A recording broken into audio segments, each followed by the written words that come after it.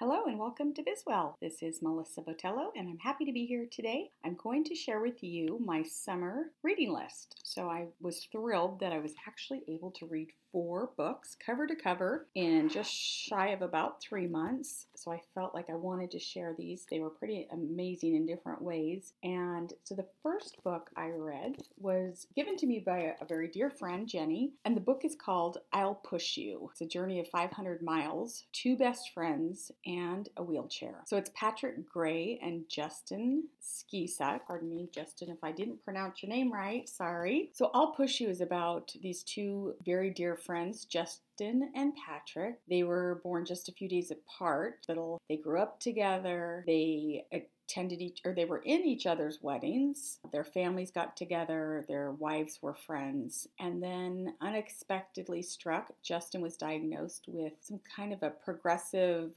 neuromuscular disease. And what happened was it ended up taking his ability to walk or use his arms and legs. And so as Justin was transitioning this life in a wheelchair, his best friend, Patrick, was there with him 100%. And I love that, to see a story about 2 men that were so connected and so loyal and had such a deep love for one another. We often see it in our relationships as women or within families, but to see 2 men that were so almost brotherly like, but deeper on a friendship basis. And so the story really talks about Justin wanting to travel. There's this famous place in Spain. Now it's on my bucket list now. It's called the Camino de Santiago. It's a spiritual pilgrimage through the mountains and rough terrain of northern Spain. And so the story was amazing in that it's about these 2 friends that will not give up on each other, and the struggle that Justin has in his wheelchair, but really wants to make this journey with his best friend. So people all over their community fundraised for money so they could actually build a special wheelchair that would go through this rough terrain. In the story, you are reminded about friendship and loyalty. In addition to that, you get to see the amazing Spain and this terrain and all these people they meet along the way, that some become friends. It just was such a remarkable story. It was full of love and humor and really faith. And for those of you who know me, faith is near and dear to my heart, of just having that faith. So I'll Push You, again, it's called I'll Push You, really talks and focuses on friendship and what it's meant to be. And this epic travel adventure shows just this incredible risk and reward that comes with trusting someone. And so I absolutely loved it. Jenny gave it to me and said she read it in a weekend, and I picked it up and literally couldn't put it down. I don't think I read it in a weekend, but it was truly spectacular. One of the gentlemen in the book is from San Diego, and then now they live in Idaho, and one of the towns in Idaho where they live is very close to where my brother lives. So when they were talking about their training, the training they had to do to prepare for this was in Idaho, and I could relate to that. So I'll Push You, the journey of 500 miles, 2 best friends, and 1 wheelchair, by Patrick Gray and Justin Skisak.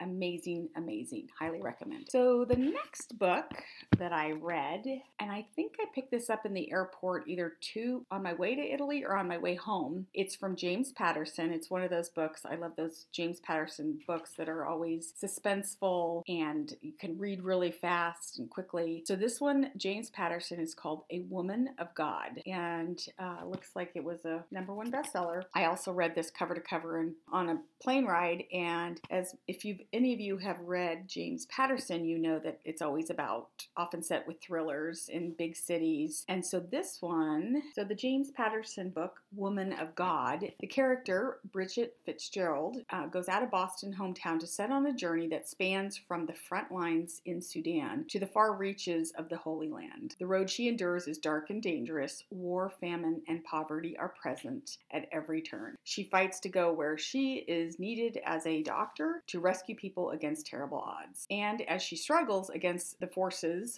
undermining everything she believes in, Bridget is pushed to the very limits of her abilities and beyond. It talked about faith, and it wasn't overly religious, but there was a sense of how God or her higher power was helping her through her life and through some most difficult times. There was a portion of it that was set in Italy, what they were describing some of the things in the Vatican. I had just been there. So very good, fast read, very interesting. living. And again, I love places that will take you out of, where we're living into foreign there. That's what I love most about reading, is feeling like I'm walking in someone else's shoes. So that was an amazing book. I'd recommend that. The third book I want to talk about is called The Pink Steering Wheel Chronicles. It's a love story about a widow and her two daughters. And how I found this woman, her name, who wrote the book, his name is Laura Farenthold, and I'm sorry, Laura, if I pronounced your name wrong. She is a mother, a widow, and a writer. Her career in journalism includes both Women's World and the New York Daily News. Laura has hundreds of newspaper bylines and has won several press awards. So I actually met Laura. So long, fortunate enough, she actually interviewed me for a article, which I'll talk about in another episode. But she and I were talking about heart disease, and somehow we started talking about our kids. She has two teenagers. She said she just came out with, tell me about this book.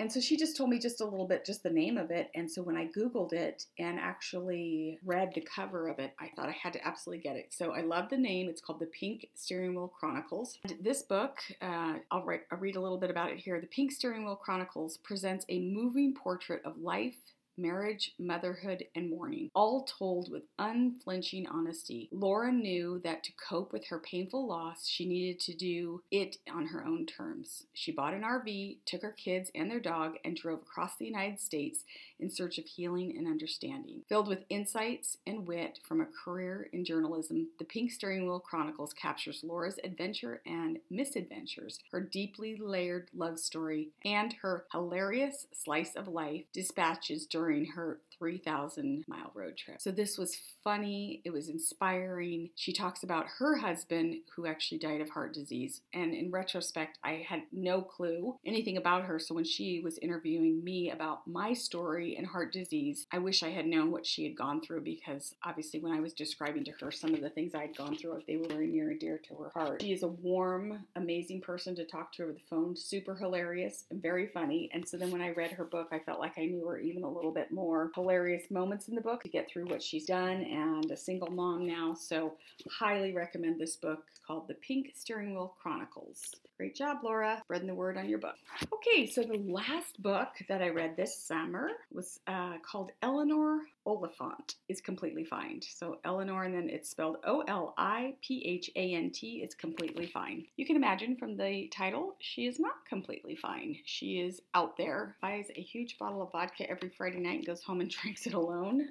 That does not sound fun, but it's a funny story. And so the reviews here say it's moving, hilarious, intriguing, just like its unique antisocial Eleanor.